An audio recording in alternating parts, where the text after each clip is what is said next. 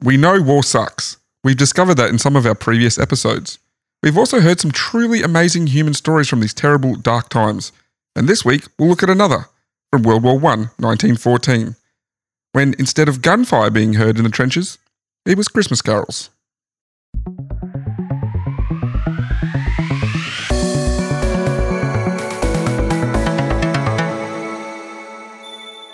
Hello, boy, we're back.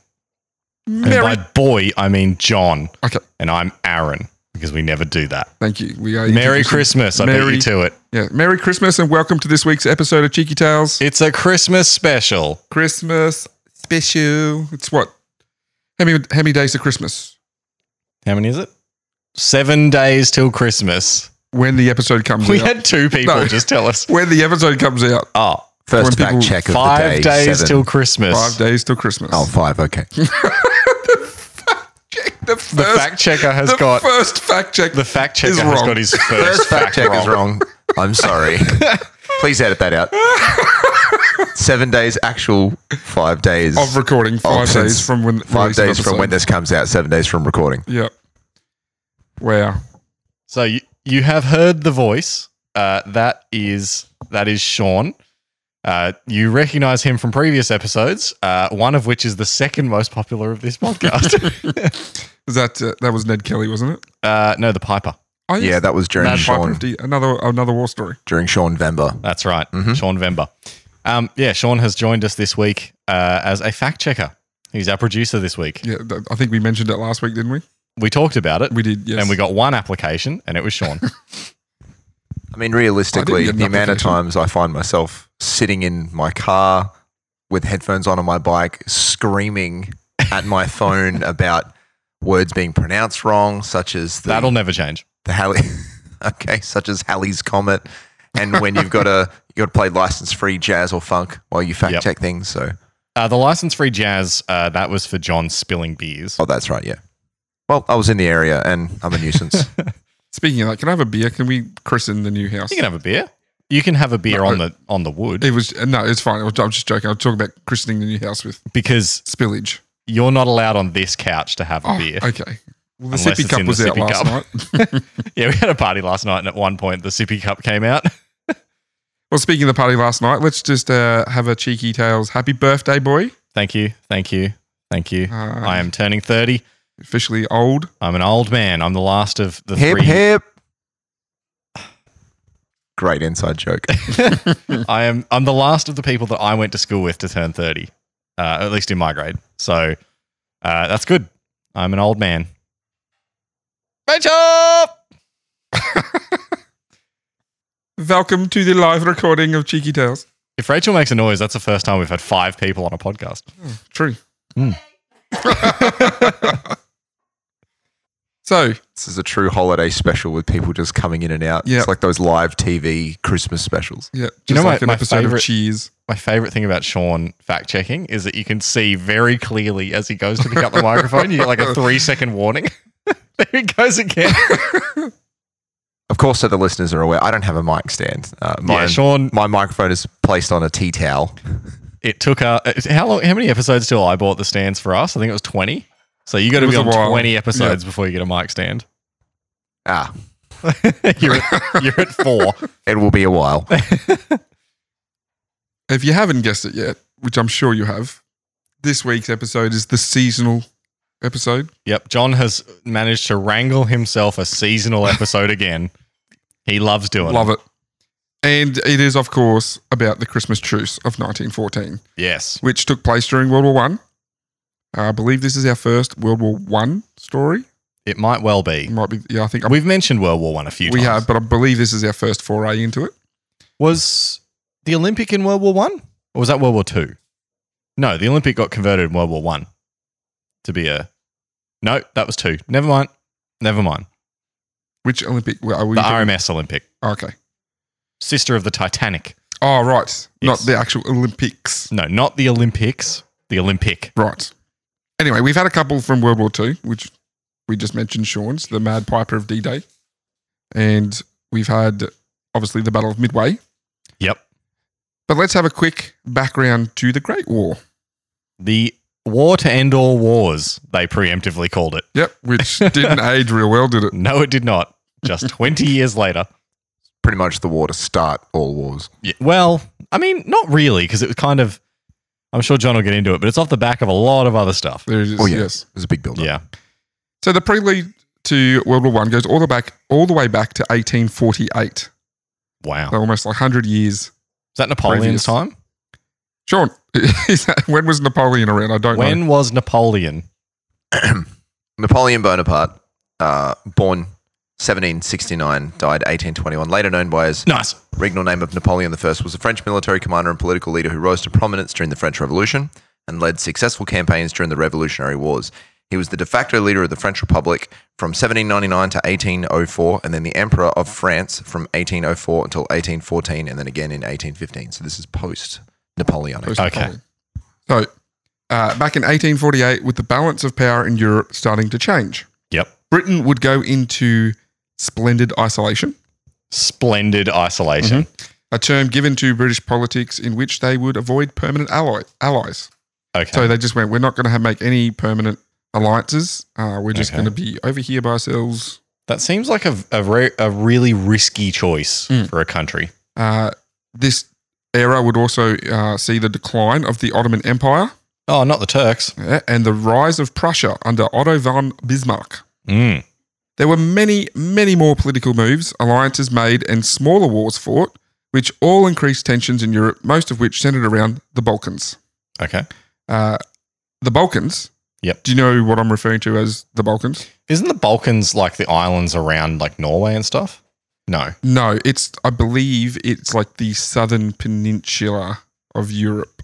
So it's not an actual country. It's okay. like a collection of those So like countries. Portugal and the bottom of Spain and all that, or I think it's more like Serbia, Bosnia.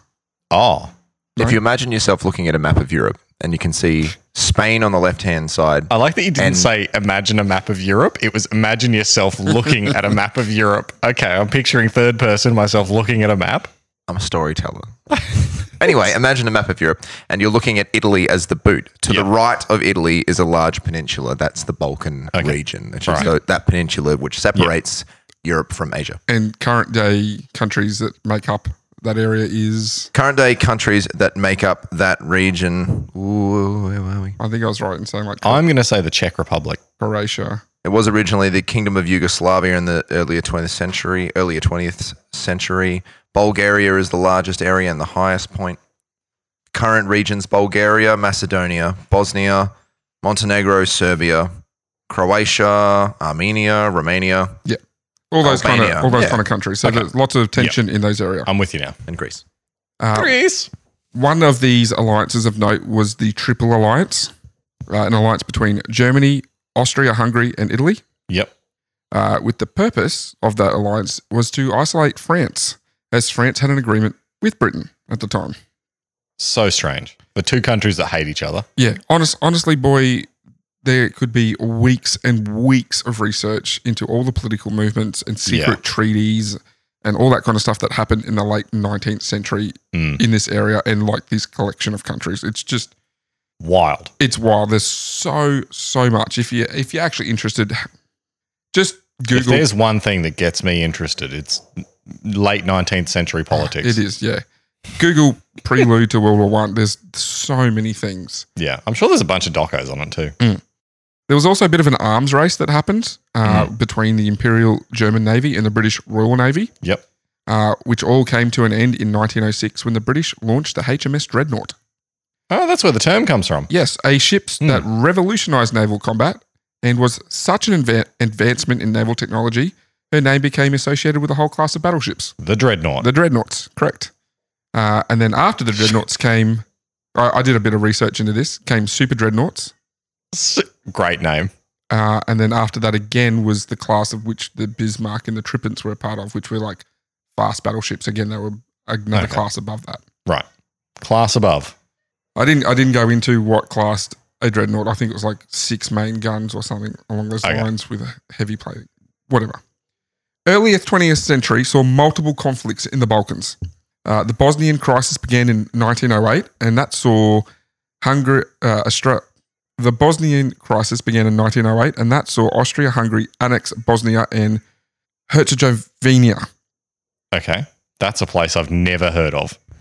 I probably butchered it. Herzegovina. Thank you, Herzegovina.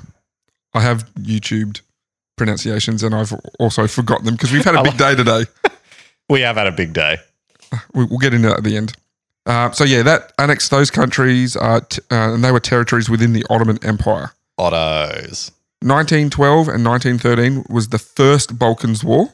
Mm-hmm. That saw an alliance of Serbia, Bulgaria, Montenegro, and Greece, known as the Balkan League, quickly overrun most of European Turkey. Okay. So those three countries just... European Turkey as European opposed to Turkey. Asian Turkey? Yes. Okay. The Treaty of London was created in 1913 at the end of that, and it Right. dealt with the territorial adjustments arising from the end of the First Balkan War. Okay. That also created independent Albania. Albania. Sorry, Okay. Albania. All right, Albania. This is also something else that's very interesting, having to look at all the territory adjustments after... Yeah, well, like even World War One before created World War and One, changed a whole bunch of... and then after, Yeah. it's ridiculous. And all those territory adjustments also kind of impacted like World War One, Yeah. and then the ones after World War One impacted World War Two. World War Two. Hmm. However, the disputes among the victors sparked the 33-day long Second Balkan War. Okay. 33 days. That's Yes. a short war. That is a short war. This is when Bulgaria attacked Serbia and Greece. Right. Bulgaria lost, losing territory to Serbia and Greece, as well as Romania. This caused a mix of resentment, nationalism, and insecurity as some of the countries, they felt cheated out of their rightful gains following the First Balkan War. Rightful gains. Yeah, well, they kind of like defeated the Yeah. things and whatever, and they wanted, Yeah, I get it. And because of this area became known as the powder keg of Europe. Mm. It was very unstable. And Just anything could happen in there. yes, correct. And something did happen there on June 28th, 1914. The shot heard throughout the world. Archduke Franz Ferdinand of Austria, heir to Emperor Franz Joseph, visited Sarajevo. Sarajevo. Sarajevo. Fact checker is failing us. Pronunciation, Sarajevo. Sarajevo. There we go. 6 assassins from the Young Bosnia movement Mm-hmm. took up positions along the route to be taken, like the route that the Archduke's motorcade was going to take. Their hope was... I love this story. Do I you? love this story. Yep. Do you know it? Yeah. Okay. I know what happened. Their hope was that with the Archduke's death, it would free Bosnia from Austrian control. Yep. There was no certainty that would happen. It was just, let's shoot him. See what Yeah. happens. One of the assassins threw a grenade at the car Yep. and injured 2 of the Archduke's aides. Mm. They were taken to hospital and the convoy carried on.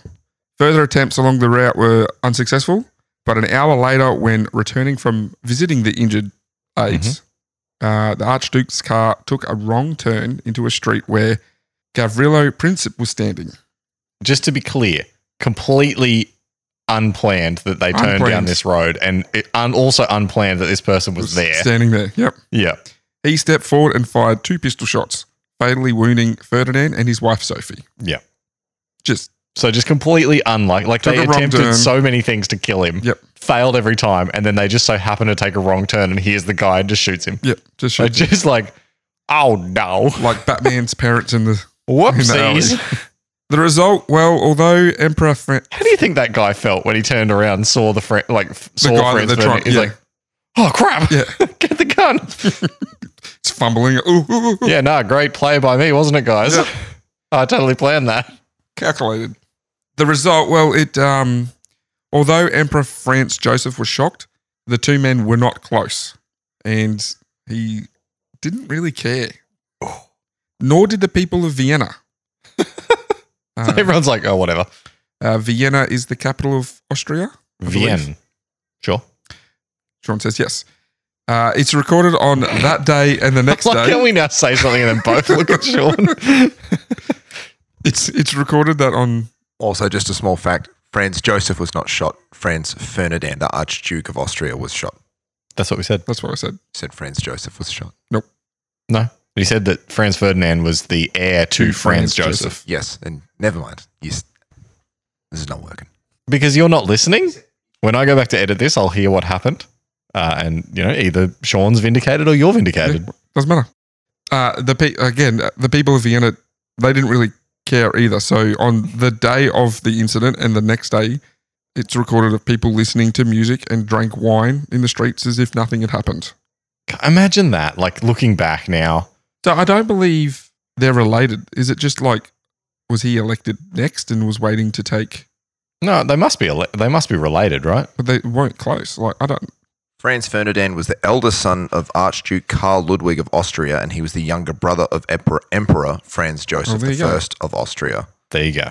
But yeah, it still said that they weren't close. And yeah, so your brother's just been assassinated. You're just like, whatevs. So historians do note that the impact of this murder was significant. Yeah. Likening it to 9/11. Okay. Well, in sense that it was a terrorist event that... Yeah. But I mean, it's not like after 9/11 people just sat around and had coffees for 2 days. No. But it was saying that the impact was it was charged with historical meaning. Right. And it transformed the political history in Vienna going forward. Sure. There was also further violence in Sarajevo. Authorities encouraged anti-Serb riots, which Bosnian Croats and Bosniaks killed 2 Bosnian Serbs. This is also very complicated for different Groups regions of people in the same country coming from... Right. And they were, like I said, they're called Bosnian Croats, Bosniaks, Bosnian Serbs. These 2 Bosnian Serbs were killed, and then these other people went on to damage multiple Serb-owned buildings. Okay. Austro-Hungarian authorities also imprisoned and extradited 5,500 prominent Serbs, 700 to 2,200 of whom died in prison, and a further 460 Serbs were sentenced to death. Wow. So there's lots of, I guess, racial tension happening in this area. It's actually a really fantastic map that you can see the ethnic diversity of that area, of the Bosnian Herzegovina region, how you can see how it all overlaps and how messy it is. I'm sure we will have that on the socials come release day. Yes, I have seen that map. Yeah.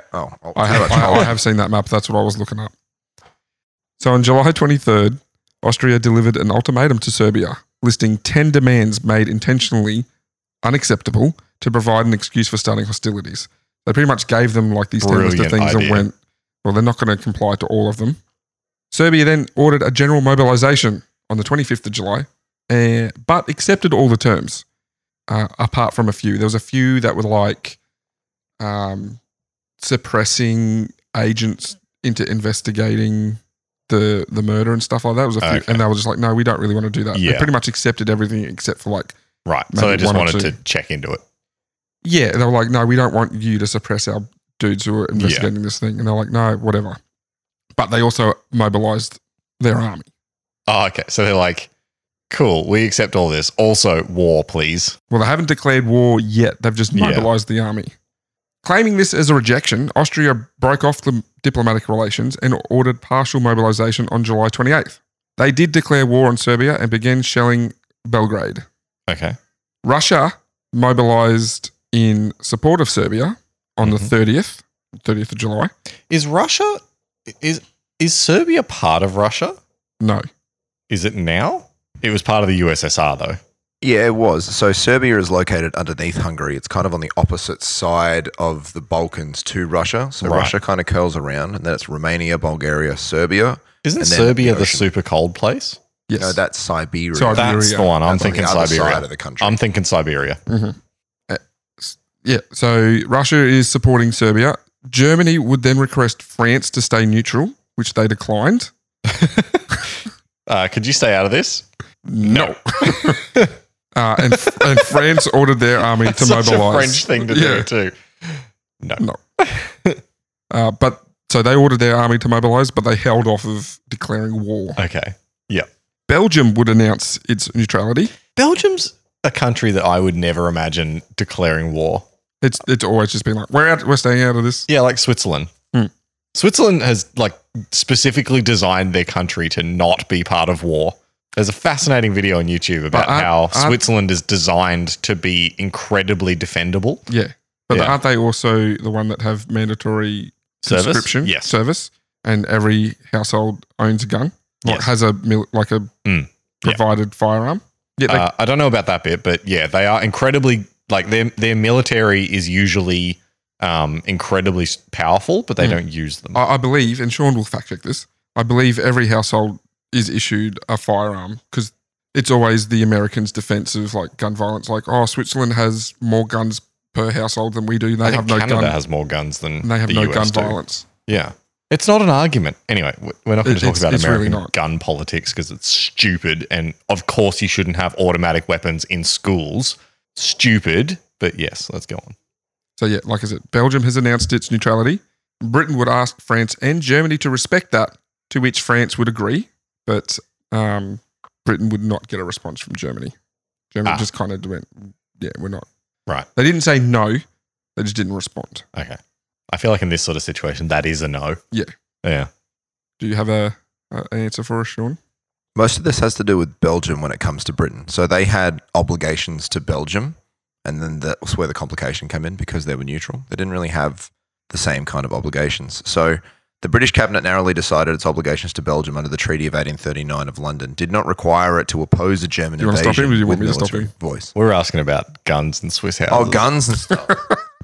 Does Is it- every is it- Swiss household have to have a gun? Swiss household or Belgian households? 'Cause Swiss. Swiss. I believe it. Do the Swiss get offered a gun? I believe as they get from their told to government. have one in their Yeah. house.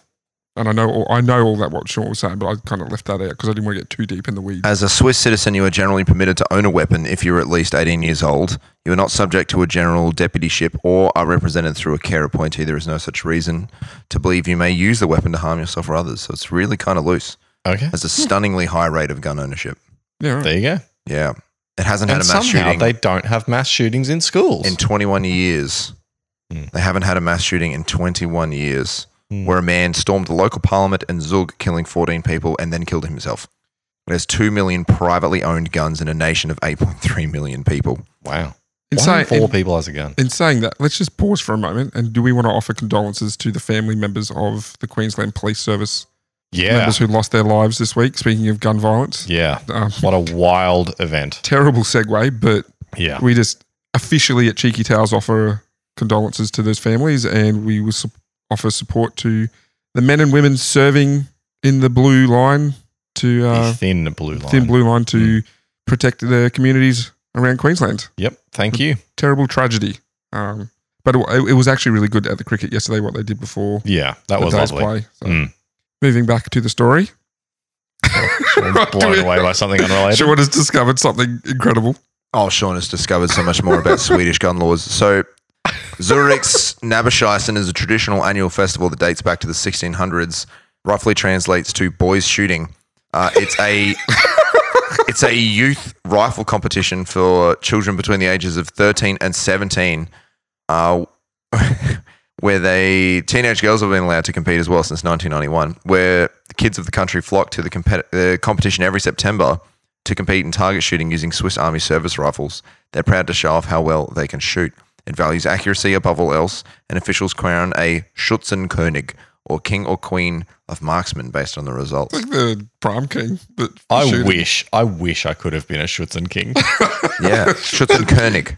Schützenkönig. And funnily enough, having an armed citizenry is what they say has helped keep the Swiss neutral for 200 years. Yeah, because they haven't ever been invaded. It's armed neutrality. Yeah. Yeah, right. Speaking of being good shots, I don't know if you're able to confirm or deny this, Sean, being that you were an ex-serviceman or Yes.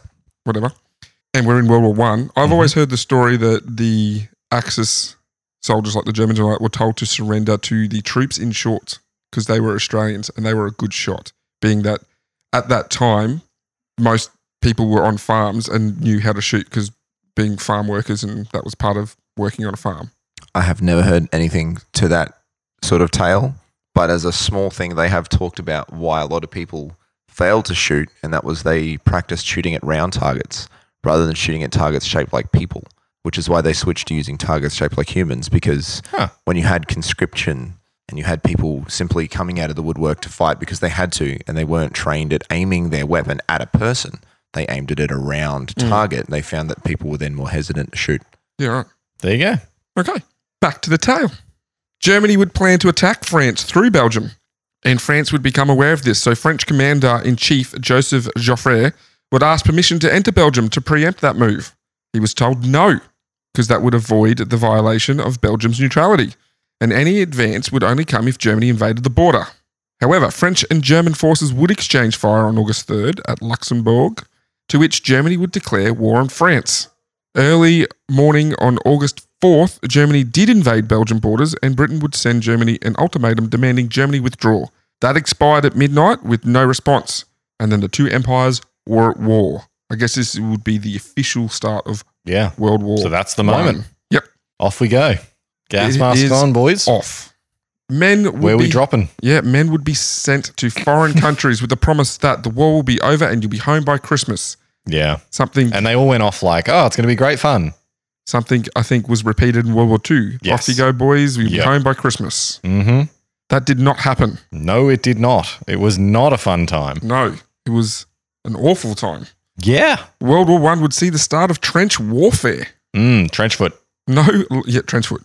No longer would men stand in open fields with no cover and continuously fire at each other until one side ran. Yep. Referring to Civil War, where stupid tactics of standing in open field shooting guns at each other. Now they'll hide in little holes that they all dug.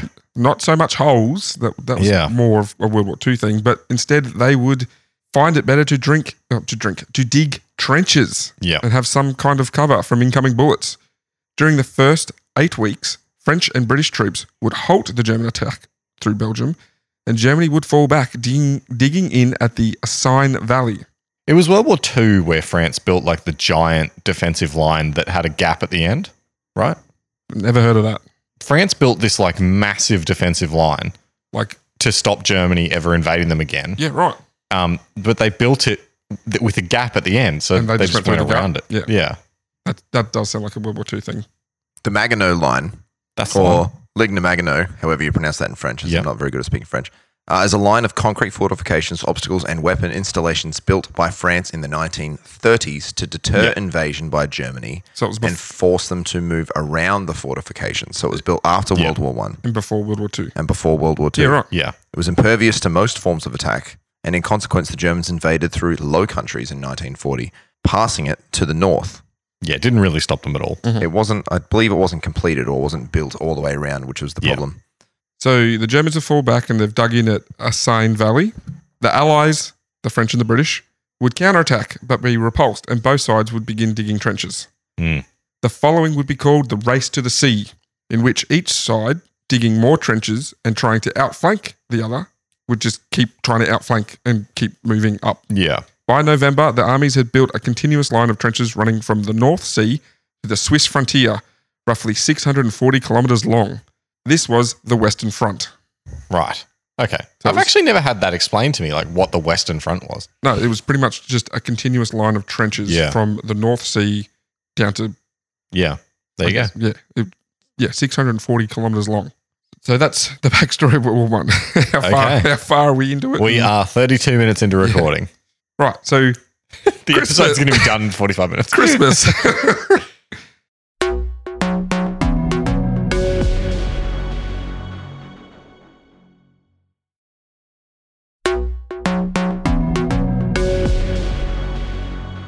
Christmas. Fraternization, peaceful and friendly interactions between opposing forces, wasn't that uncommon early in the war, especially along quiet sections of the Western Front.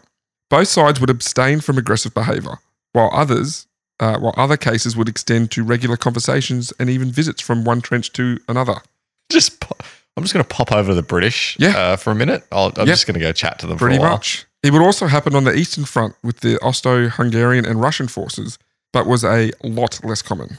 That is really strange, isn't it? It speaks to like that Era? It really speaks to that disconnect that used to exist between ruling and the people.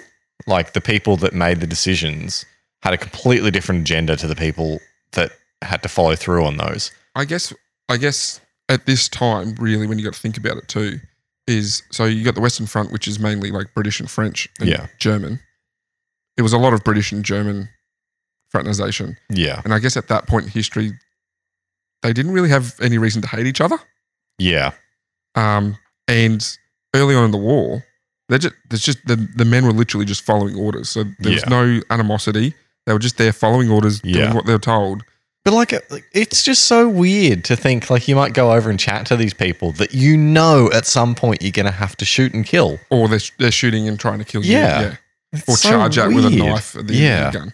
So truces between British and German forces can be dated back to early November. And by December 1st, a British soldier recorded a German sergeant popping in one morning to see how they were getting on. Oh, hello. French and German units were generally more tense with each other because they've had history. Yeah. But the same phenomenon began to emerge. In early December, a German surgeon recorded a regular half-hourly truce each evening to recover dead soldiers, during which the French and German soldiers would even exchange newspapers. What? They would exchange newspapers with each other. That's odd. Bad weather and trench flooding would also cause a cease to hostilities and would last until the weather would clear. So when like the trenches would start flooding, and all that, where they would stop trying to kill each other and just, I guess, move rations and stuff. Yeah, like, okay, we're fighting the weather enough. Yeah. Yeah, odd. So odd to think about. And there's also each evening and a half hour to go out and collect dead bodies to bring them back for burial. And that one makes sense to me because it's like, well, this is just humanity. Yeah. These trenches would be so close to each other, it was very easy for soldiers to shout greetings at each other. Morning, friends. You know that video? Hey, what's your name? Have you seen that one? I don't know what you're talking about. You haven't seen that one? No. We're like, oh, what's your name? Ben. What's your name? Steve. You, Steve. Oh, yeah. What? Fuck. Yeah, that one. Yes. Anyway, many German soldiers had actually lived in England. So there was that common language. Yep. And the Germans would often ask about news from local football leagues or soccer leagues. Nice. While other conversations would just be about the weather or messages from sweethearts. So like, like, oh yeah, I've got this letter from my girlfriend back home or whatever like that. The early 1910s equivalent of sharing nudes. Music was also common in peaceful sectors. Units would often sing in the evenings, sometimes deliberately pointed at the enemy for entertainment, or like a gentle taunting. Gentle though. Gentle taunting, like a bit of what do we call it? I've completely lost the word for it. Heckling. Oh. Just a bit of a gentle heckle against the other guy. Hey, How many Germans does it take to change a light bulb? Oh. I don't know the end of that joke, but you know, that sort of thing. Yeah. Oh, you Germans can't shoot. Oh, why are we heckling Germans in a German accent? Oh, we've forgotten who's who. Who's fighting who? Early December, Sir Edward Hulse of the Scots Guard wrote that he was planning to organise a concert for Christmas Day. Okay. Christmas Day, 1914. It started with the Germans placing candles along their trenches and on Christmas trees they had set up along the trenches. They also started singing carols. The British would respond by singing carols of their own. Cute. It then escalated to both sides shouting Christmas greetings at each other. Soon after, there were trips across no man's land where small gifts were exchanged. Gifts such as food, tobacco, alcohol, and souvenirs. As I said in the opening, the artillery guns went silent and all that was heard was Christmas carols. It's so weird. It's strange. It's so different to what you think of war as being. Like I said, it was a phenomenon that just happened. It just shows the we don't know what we're fighting for, or we're not invested in what we're fighting for. True. This informal ceasefire also allowed killed soldiers to be brought back behind the lines for burial again. And in many sectors along the front, the truce lasted through Christmas night, and in other sectors continued to New Year's Day, which is quite a long time. That's a week. That's a week. Yeah. Sean, is this a thing in the army now where they'll try and get you invested in why you're fighting? To a point, yeah. But it starts with access to information. Yeah.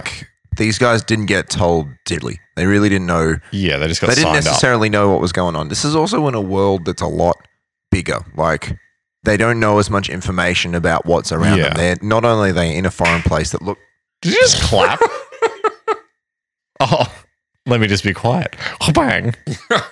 It was a Mentos. It was a Mentos. This is Cheeky Tales live.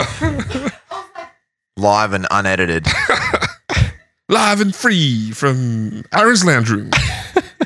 It's not free if you want to sponsor us. Please sponsor us. Yeah, it would. I'd actually really like if it wasn't free.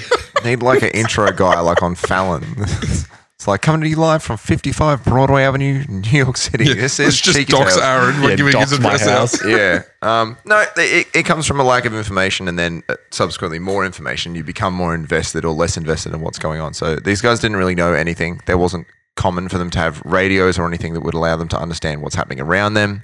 And they were in a place that they might have never even been before, but is still somehow so close to where they come from. So there is intrinsically, there's more smaller connections connecting them all together. So you look at more recent conflicts in the Western world, they're lands that are very, very, very far away, separated by oceans, versus this is Europe. Like, even if they've never been to Europe before and they're from England, heard about it.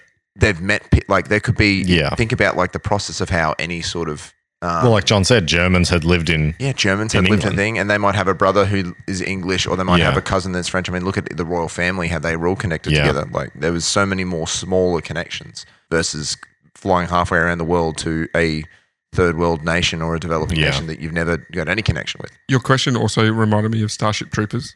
You know, when they're doing the propaganda, like, the bugs have done this. Would you like to know more? And you click on it. Yeah. They're disgusting creatures that, you know, shoot plasma off and whatever. Right. One, welcome our new insect overlords, of course.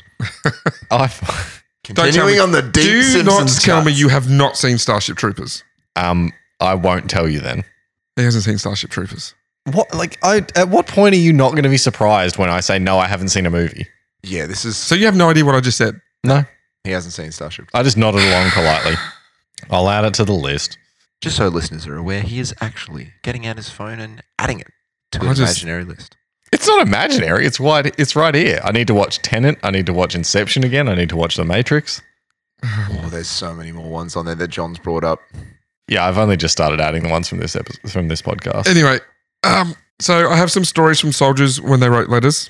One story from Brigadier General Walter Congreve, commander of the 18th Infantry Brigade, recalled the Germans declaring a truce for the day. One of his men bravely lifted his head above the parapet, and others from both sides walked into no man's land.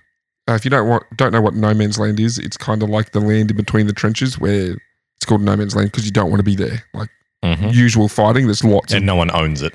lots of bullets and Yeah. stuff coming through. Officers and men shook hands and exchanged cigarettes and cigars. One of his captains smoked a cigar with the best shot in the German army, whom was no more than 18 years old. Wow. He also admitted that he was reluctant to join for fear of German snipers. The English person was. Yes. Right. Brigadier General Walter Congreve. Bruce, oh my God. Almighty? Why? No. I've added this person and I actually haven't read his last name. Amazing. Bairnsfather. Bairnsfather. Thank you. Bruce Wow. Bairnsfather. Look at that. The fact checker's ahead of you. Yeah, because he's reading it off the Wikipedia page where I got my information from. Just to confirm, I have 8 different tabs open with various different stories about the Christmas truce, just so that I'm all on board and I don't have to go every single time. So what was it? Bruce Bairnsfather, who fought throughout the war, wrote, and I have copied this from Wikipedia if everyone wants to know because this is a direct quote. Mm-hmm. I wouldn't have missed that unique and weird Christmas day for anything. I Yep. spotted a German officer, some sort of a lieutenant, I think, and being a bit of a collector, I intimidated him. Intimated? Intimated. That's not the word I would have used. To him that I had taken a fancy to some of his buttons. Oh, he probably couldn't speak English. Yeah. So he's like, Gestured yeah. is probably the better word I should have used. Yeah. I brought out my wire clippers and with a few deft snips, removed a couple of his buttons and put them in my pocket. I then gave him 2 of mine in exchange. The last I saw was one of my machine gunners, who was a bit of an amateur hairdresser in civilian life, cutting the unnaturally long hair of a docile botch. Is that the right word, Sean? Botch? I guess it's slang for German. Sean is deeply invested now. He's hearing about army-related hairdressing. Hairdressers, who was patiently kneeling on the ground whilst the automatic clippers crept up the back of his neck. Yes, I did include that one, Sean, because I thought you would find that interesting. Bock or Bosch was a derogatory and informal word There you go. specifically designed for a German soldier. There you go. So was that the word before Jerry? Because that's what was used in World Different War II. wars, yes. Yeah. Henry Williamson, a 19-year-old private in the London Rifle Brigade, wrote to his mother on Boxing Day. Dear Mother, I am writing from the trenches. It is 11 o'clock in the morning. Beside me is a coke fire. Sean, can you look up what a coke fire is? Lord. Opposite me, a dugout, wet, with straw in it. Mm-hmm. The ground is sloppy in the actual trench, but frozen elsewhere. In my mouth is a pipe presented by the Princess Mary. In the pipe is tobacco. Of course, you say. But wait, in the pipe is German tobacco. Ha ha, you say. From a German prisoner or found in a captured trench? Oh dear, no. From a German soldier. Yes, a live German soldier from his own trench. Yesterday, the British and Germans met and shook hands in the ground between the trenches and exchanged souvenirs and shook hands. Yes, all day, Christmas Day. And as I write, marvellous, isn't it? Marvelous. Marvellous, isn't Marvelous. it? They were really taken aback by what had Yeah, happened. because it would be so weird. It is. It's very weird. How often do you reckon in history this happened where I know how they often. would stop fighting? I know how often this happened in history. Yeah. It really didn't happen again. Yeah. Coke fire. Coke is a grey, hard and porous coal-based fuel with a high carbon content and few impurities made by heating coal or oil in the absence of air, a destructive distillation process. It is important in the industrial world, used mainly in iron ore smelting, but also as a fuel in stoves and forges or when air pollution is a concern. So they were able to burn the coke as a fuel source and it doesn't produce too much smoke. There you go. Right. There are many other letters written Yeah. home documenting these stories of the Christmas Day truce. If you want to get on the Wikipedia page, I encourage you to and read them because it's just like what the one I just wrote out. Like, Not that we just use Wikipedia for our research. no, I've used other pages, but this Wikipedia was a very good source for this. It for this always story. is. Is that what the sideways glances were for? Because I always use Wikipedia in every episode I write. including this little snippet from another letter from a German lieutenant. Mhm. I did look up this. Johannes Niemann. I don't think it's Jonas. I didn't say Johannes. Johannes. Johannes Niemann. Johannes Niemann. Jonas. Edit that out. He wrote. That was Did I say Johannes? You said I Jonas. thought I said Johannes. Nope. oh Lord. This is the NC-17 Cheeky Tales episode. Jonas. Johannes Niemann. Yeah. He Johannes Niemann. wrote. Whatever. Jonas. Damn it! Grabbed my binoculars and looking cautiously over the parapet, I saw the incredible sight of our soldiers exchanging cigarettes, schnapps, and chocolates with the enemy. Schnapps. I mean, I'd take some German schnapps in the middle of World War One. And German chocolate. Yeah. It was probably, Belgian is the one that makes good chocolate. yeah, but they just come through Belgium. Belgium. so- If your options are German chocolate and schnapps or friggin' bully beef, I'm pretty sure I know what I'd want to pick. Yep. Bully beef is about to come up, actually. Yes. There were people who opposed the truce on both sides, including General Sir Horace Smith-Dorrien. He issued orders forbidding friendly communication with the enemy. And one corporal from the 16th Bavarian Reserve Infantry, Adolf Hitler, also expressed his Hey. opposition. Yep. What are you Mr. covering your face Mustache for? himself. Because Hitler's getting brought up. Yeah. This is not the first time. He's been mentioned a few times, hasn't he? There was Yeah, we talk about Hitler a bit. the Olympic episode. We actually had video Yep. of him, which was so strange still. Yeah. There's also many reports, although some historians dispute it, of football matches being played, potentially up to 29 different reports from different Wait, sections. This is disputed? Yes. I've always heard that this is just fact. It is believed there were, but not as many or as how okay. it was described, because Right. they say if it was to take place in no man's land, like the ground's very uneven, and Yeah. how can you play soccer in places that have had like Yeah. artillery divots and Yeah. stuff like that? Some would between and it would also say that the football matches were taken played between troops of the same side. Oh, okay. And not so it was necessarily- like British troops with British troops. Yeah. Okay. Yeah. But there are stories of British and Germans playing Yeah. soccer against each other. I feel like I've seen photos of this. Is that a false memory? There might be a false memory. Okay. There is one story that actually had a soccer ball. So apparently someone brought a soccer ball up to the front. Yeah. But most of the stories were actually done with soccer was played with makeshift soccer balls, mainly from bully beef tins. Bully beef. And I'm assuming a bully beef is just like a brand of beef. You would think so, yeah. Sean says yes. Oh, Sean's coming in. Yeah, sorry, bully beef. It was like a ration that they used to eat. It was was a bit like, it wasn't like spam, but it was effectively, it was fake beef. A variety of meat made from finely minced corned beef and a small amount of gelatin. So it is more like spam. Yeah, right. Okay, there you go. And they used the empty tins as soccer balls. Footy balls. Footy balls. Footy. Scores were recorded. Okay. With one score between British and German troops being 3-2 to the Germans. Ooh.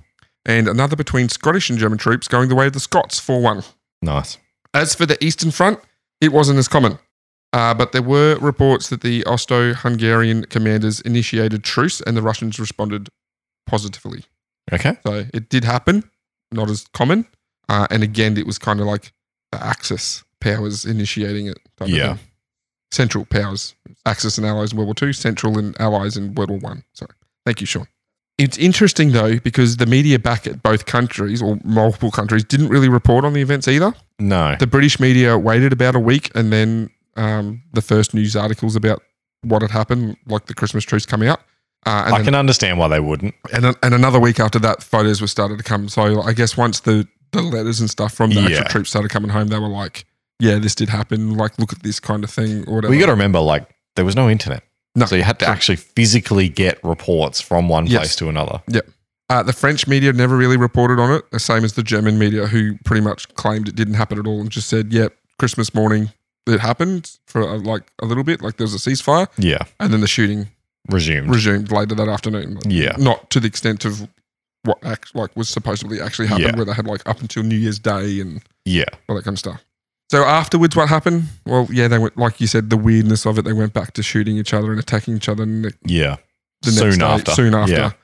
There was also an attempt to have a truce on Easter Sunday by the German troops as they went to leave the trenches, but they were warned off by the British choppers and went, no. Not this time, buddy. We're not going to shoot you right now, but you get back in your trenches. We're not doing this truce again, because they had the word come down from the commanders like, you need do not do that. You need to stop doing this. And again, following on the next year, commanders on both sides had ordered not to repeat what happened the year before. Understandable.